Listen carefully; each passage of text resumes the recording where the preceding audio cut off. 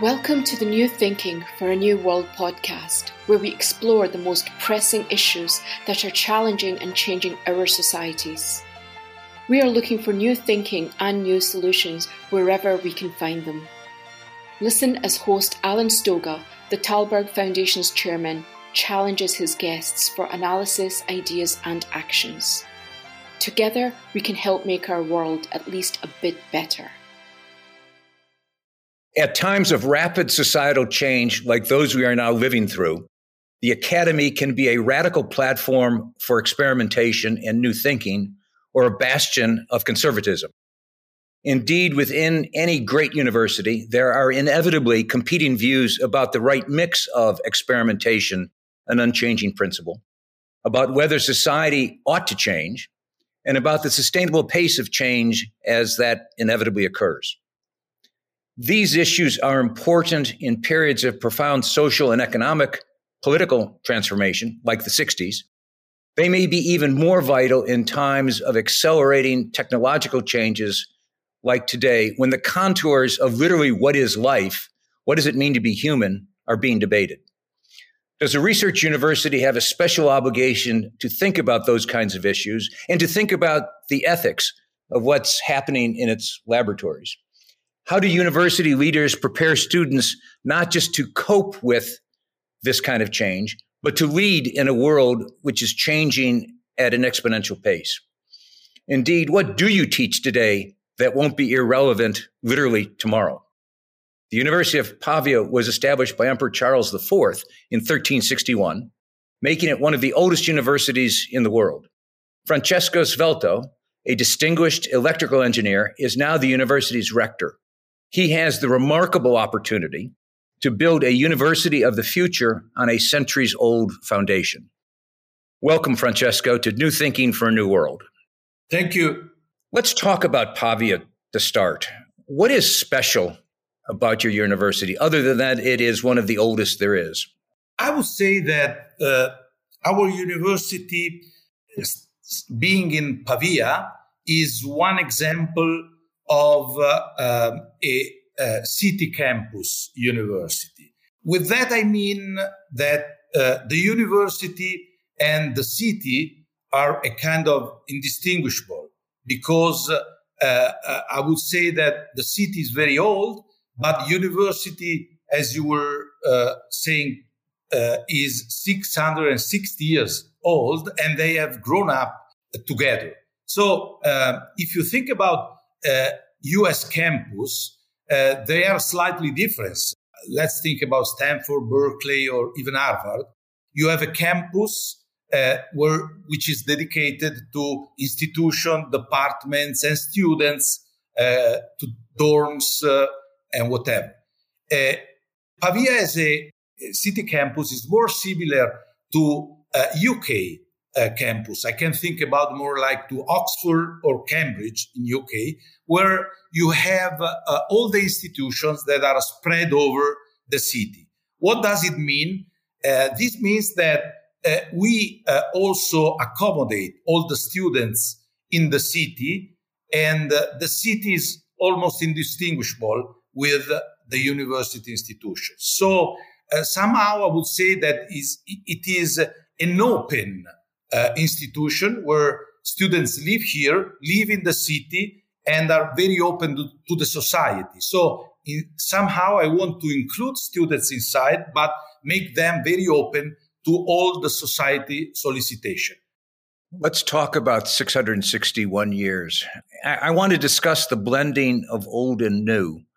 I know you are in the process of reimagining what the campus looks like, what the buildings look like, how to accommodate the future. From an architectural perspective, but also an educational perspective, I'm a firm believer that context matters. How, for your students, your faculty, your researchers, what is it like to be surrounded by literally hundreds of years of beauty and antiquity, but to be thinking about modern and more importantly, future problems? Does it promote a different way of learning, do you think? Well, let me say that in these years, Pavia is in a very interesting and dynamic period of time, because in few years we will be renovating, renewing, and building almost 70% of all our university buildings. This in particular means that in the historical portion of the city, where we have very nice and historical places, we are profoundly renovating everything. I would say that most of these places and buildings have maybe even more than 1,000 years, and were housing monasteries, noble buildings, and now we are renovating them in such a way that students can live in really beauty places with paintings of hundreds of years back. Besides this renovation of buildings in the city center, we are also looking at all the new area that is expanding in Pavia, where we are building the scientific portion, technological and medical areas. And in that case, what we used to do is making available laboratories, modern infrastructure, and places so that the students can really have the right mix between a beauty place, historical, and at the same time, very new infrastructures and possibilities of experiments looking at the future. So my way is having the students in town living a really human-oriented experience where education is a primary aspect, but also growing up with friends, colleagues, and teachers is a main aspect of this experience. From the student's point of view, that sounds fantastic. Do you think it changes how they learn or how they develop, being surrounded by beauty and history, but also with access to the fabulous machinery of modern infrastructure? I think so, absolutely. Because I think that, when you live in a beauty place with interesting palace, and it's a privilege. Now, what is very important is that the idea that accompanies you, so that's the role of the university and of the board, of the rector, is leveraging all the strong aspects and look at the future.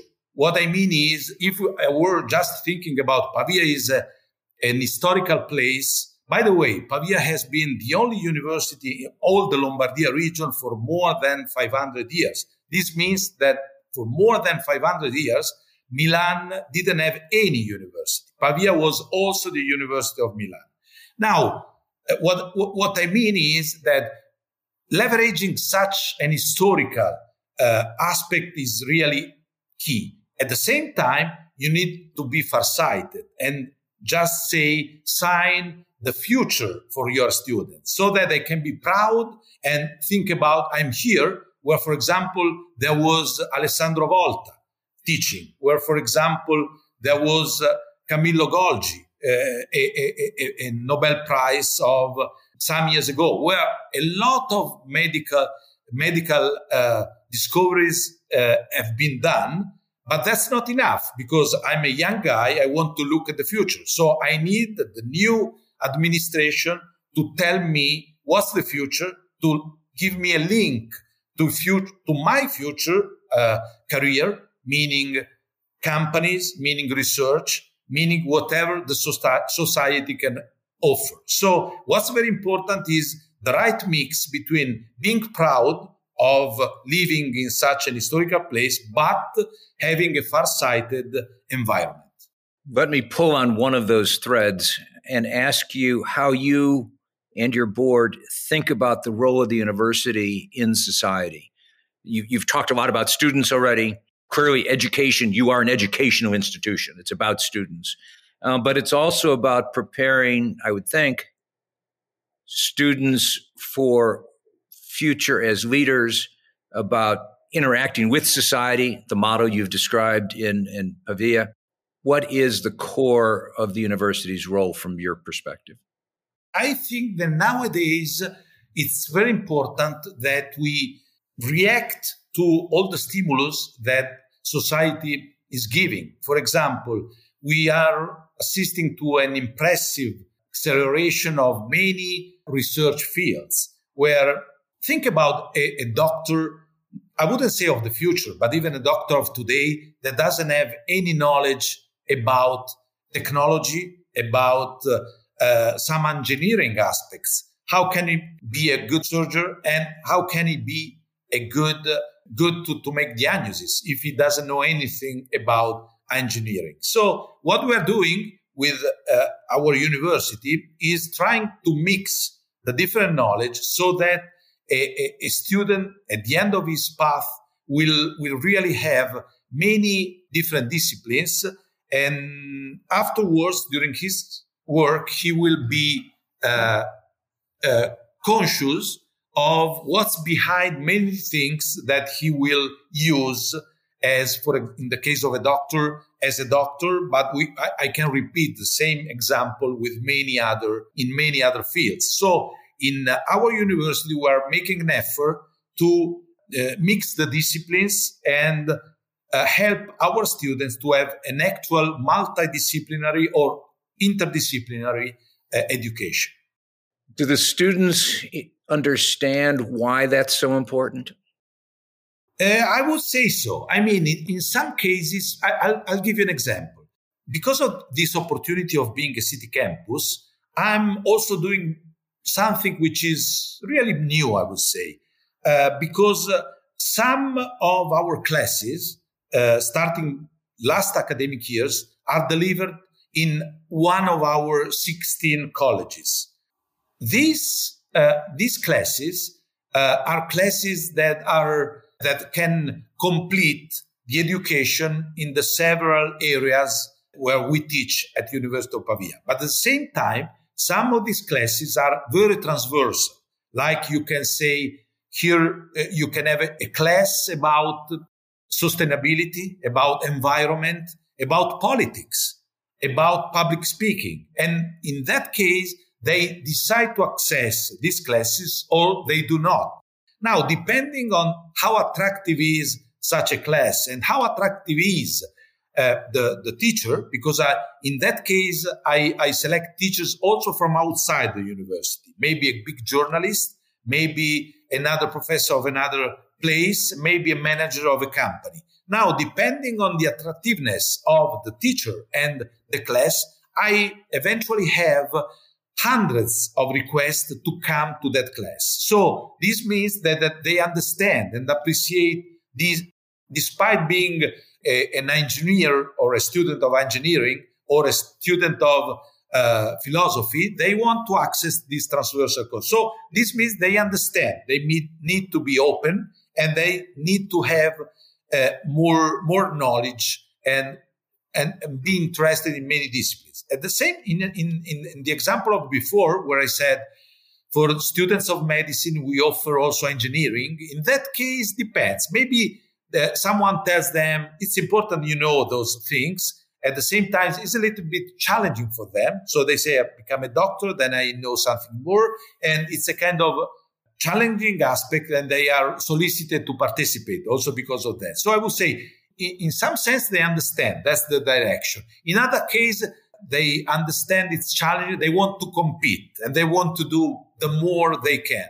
So I would say they understand, and they are keen to new stimulus. If you feel that the world lacks global leaders, please help support the Thalberg Foundation programs. Individual donations are being accepted at thalbergfoundation.org/donate. That's TALLBERG foundation.org/donate. As you know better than I, one of the challenges that many universities in Europe as well as in the United States face is that we're not making enough students. Literally, the decline of populations, particularly young people coming into university age, So you have in many places colleges going out of business. I mean, literally not being able to fill the room. You're building and rebuilding a university obviously is a statement that you expect that's not going to be a challenge. The demand for education is not going to be a challenge for you. Where are the students going to come from? Thank you very much. This is a very smart and interesting question. And I would start saying that it's not true that I think that Pavia will not suffer from a possible decrease in the number of students. Now, the point is, if I look at the future, what's my strategy? And my strategy is we are a university campus, and the way is being more a university campus. And the pandemia told me that this is absolutely the way to go. What do I mean? If we are a kind of intermediate, in an intermediate situation where we are not anymore a really city campus, meaning that, okay, University of Pavia is in Pavia, but nothing more than that. It has been in this way for centuries, and at some point you don't even understand what's the difference between a university in Pavia and a university in Milan. Then this is not the right strategy. The right strategy is saying, come here because this is where students in those 5 years, 7 years, whatever it is, need to be to have the real university flavor, which means a human experience and the same place for all the students, the same institutional research, but also places where they play music, where you drink a beer, all easy to reach in 15 minutes. So in that sense, I said, I need to be attractive.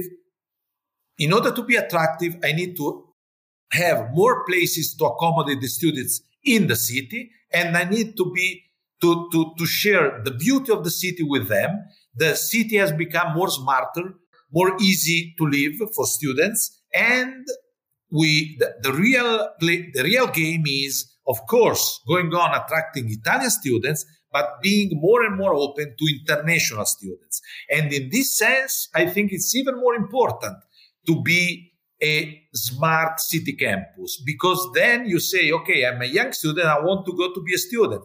Maybe you can go to Rome, but Rome, it's not the perfect place to go to study. Maybe it's the perfect place to go to visit maybe one of the best historical place in the world. But if you go as a student, you miss many things that a city campus like ours has not to forget. So I feel the challenge, but my answer and strategy is let's be more and more a city campus. So more students in town, let's go everywhere to attract international students and say, here you should come. Does that mean that over time the university becomes less Italian? Exactly. Sure. And is your ambition at the Europe scale, at the regional scale, at the global scale? 10 years from now, do you want to be considered a global platform of learning? Again, it's the mission question in part. We need to see a little bit how Italian universities have grown up and how they are financed today, because most of them, and Pavia is one of them, are paid by government. So this is why they have historically been looking at education of Italian guys, because mainly the business was limited and most of the money was coming from government. Now, I don't think because of this financing aspect that we will change immediately, going to international students and becoming immediately a global university. But the direction is that one. And I would say that I'm not sure in 10 years, but in the future direction is being more and more attractive for international students. And do you do that in your imagination with international partners? Do you do it mostly with your own DNA and your own resources? How do you work at scale globally? Well, international partners will be for sure one opportunity to grow globally. Well, for example, we are hosting courses for students, U.S. students from U.S. universities. Examples are Tufts University. Another example has been Gainesville in Florida, then University of Illinois. So we are receiving students for maybe short periods for one semester in town. So going on with some links with the international university is one way of our approach. At the same time, I can also say that we can do more going into other maybe countries or even overseas to develop an Italian university, maybe together with other universities, and try to think about those students as being possible candidates to come and grow up in Italy. For example, I'm thinking about Africa as one possible target. Let me segue back to technology. There's been an awful lot of attention recently to what's called generative artificial intelligence. In the United States, this is around the Chat GPT application, which essentially harnesses the computing power of the cloud with some very fancy logarithms to create effectively a search engine that produces reasonably decent answers in well-written tonality. Fantastic research tool, but also it is scaring the daylights out of academics all over the place, wondering how they'll teach in the future. And this is sort of a silly example at the moment, but it's headed in the right direction, that clearly the power of AI, the increasing understanding of how the brain works, the merger between those two, neuroscience and artificial intelligence, has got to in some ways be a profound challenge to someone in your business of the academy. Not just how do you keep students from cheating? You can't. Students always cheat. Been true for the last couple thousand years, will always be true. That's not the issue. The issue is how do you get students to learn, and how do you leverage that technology, or maybe how do you just let the technology do all the work? This is another very good question. Well, apart from saying that we're going to have a seminar or an open discussion, and I will take part to this open discussion next week about ChatGPT as an example. But more in general, I would say that this is a very interesting and probably the most recent example. But if we look also at many other aspects about technology, we can say that there are plenty of novelties that are probably going to change the way we need to look at educating. Meaning, in some sense, that we need to use the technology in the best way and not wait saying, okay, education has been that way for many years and it will continue in that way. If we speak in business terms, some of the things that we were used to do and the way we were delivering our contents now are becoming more commodities. So technology is stimulating us to change the way we can teach. I make an example. In the future, I expect teaching becoming more and more student-centered. So I'm not being in class for 40 minutes and I took my own and the student just listen and write down what I'm saying, maybe formulas and whatever without any interaction. The basic things can be even registered and delivered to the students, but the methods, the analysis, the direction to the students still has to be given by a professor or by someone else. So the way you could think about it is I can provide many more things that I used to do. For example, we have always been giving the students a book or notes.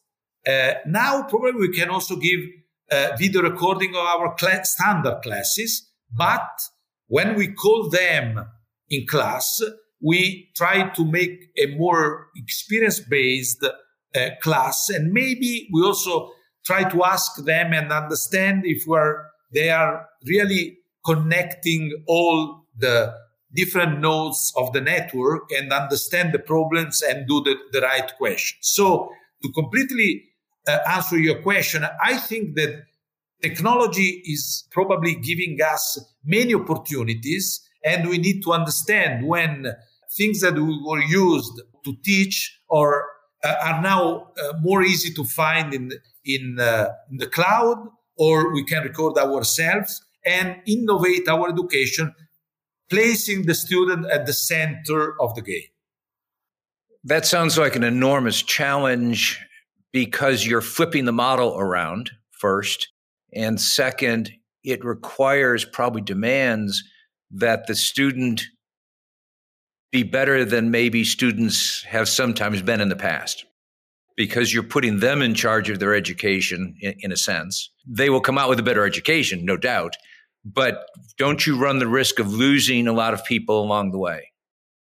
Well, correct. We couple this strategy together with classes where students are grouped in few people, like 10 people, 12 people, with a tutor. Can be an older student, can be a PhD student, can be a professor. And in these small groups, we have a surplus of teaching, of exercises, of interaction, where they can raise all the questions they have when they are not understanding, so that they don't lose track. So somehow we need to stimulate their attention. At the same time, we need to be sure that we are not losing. I'm thinking now more to the first year, for example, where think about scientific curriculum. In that case, we have mathematics, physics. The first year is very challenging for the students. In that case, we make these small groups. At the same time, probably teaching all the years the same thing from the professor on the board with 300 of people in class.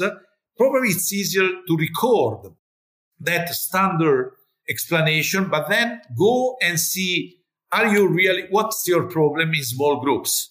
Yeah, it is clear. And it is about breaking down the model. I remember when I was in college many, many decades ago, the biggest classes were always taught to freshmen, probably when they actually ought to have more individualized attention, as you just described. And the smallest classes were in graduate school, when you probably could be absorbing things in a different way. So it is about rethinking the model. So, Francesco, let's end with this. You are a leader in what arguably is either the oldest or second oldest profession in the world. Some things never change, and some things change constantly. And clearly, you are a change agent working very hard to change how not just an individual institution functions, but how a sector functions, how people learn. So let me end by asking a very simple question. What is your theory of change? How do we make change happen? Well, thanks a lot for this question. My attitude is the following. I think that the university has to be in the middle between the young generation and society. So what I mean is that I need to tell them, come here, we will educate you, but even more, we will join you in some sense to your future, which will mean your job, your work, your happiness, if we can. And the way we do it is, that's why I said before, preparing an inclusive place where you will have a relation with your friends, you will have the opportunity to make sports, to grow up and to be educated. So, in this sense, how do I look at the change? I look in this way. I think if there is something that now the society is providing and delivering and giving me and to my colleagues in the university that can help to have a better education and to change the way we educate, why should not go in that direction? We need to do it because otherwise the stimulus versus young guys will be weaker and weaker. So if they can find in other places what we, and maybe more available, what we pretend to tell them in a class, there's no reason why they should come. So if technology or in general progress is telling us that we need to change and to look at the future, still remaining a reference for the young generation and for the future after education, then we need to go in that direction. This is the way I look at change. So I don't want to change just because it has to be done. I think a lot about it, but at some point I say, if there's something we can do better, leveraging technology or whatever, not only technology, we need to do it. If it's just because others are doing, not necessarily I want to do. As I told you before, I don't believe to e-learning universities to replace universities like my university, like Harvard University, like Stanford or whatever. They are doing a different job. In my view, they can be perfect to upskilling, reskilling for workers, for whatever. But if I think about being in the middle between a young guy and his future, I think I need to do many more things, but still leverage technology to change. Otherwise, there's no reason why they should come to me, to my class, if at some point it's just a commodity. So I think that younger teacher can, of course, will come first. The older one will be more conservative, but at the end of the game, if I push them, if I stimulate in a good way, we will go to this change in a relatively fast way. Well, thank you for that. And thank you for this conversation. These are important topics we need to keep on revisiting. We are in an era of change. We can't manage it, but we need to leverage it. And that's what you're trying to do at the University of Pavia. So thank you very much, Francesco. Alan, thank you very much. Thank you for joining us. Please rate our show on Apple Podcast and subscribe. Meanwhile, you can find us on Facebook, Twitter, and Instagram. Or you can subscribe to our newsletter at tallbergfoundation.org to learn more about our work. That's TALLBERG foundation.org. Thank you, and we'll be back again next week for another episode of Tallberg's New Thinking for a New World. This podcast was brought to you through the generous support of SNF, the Stavros Niarchos Foundation.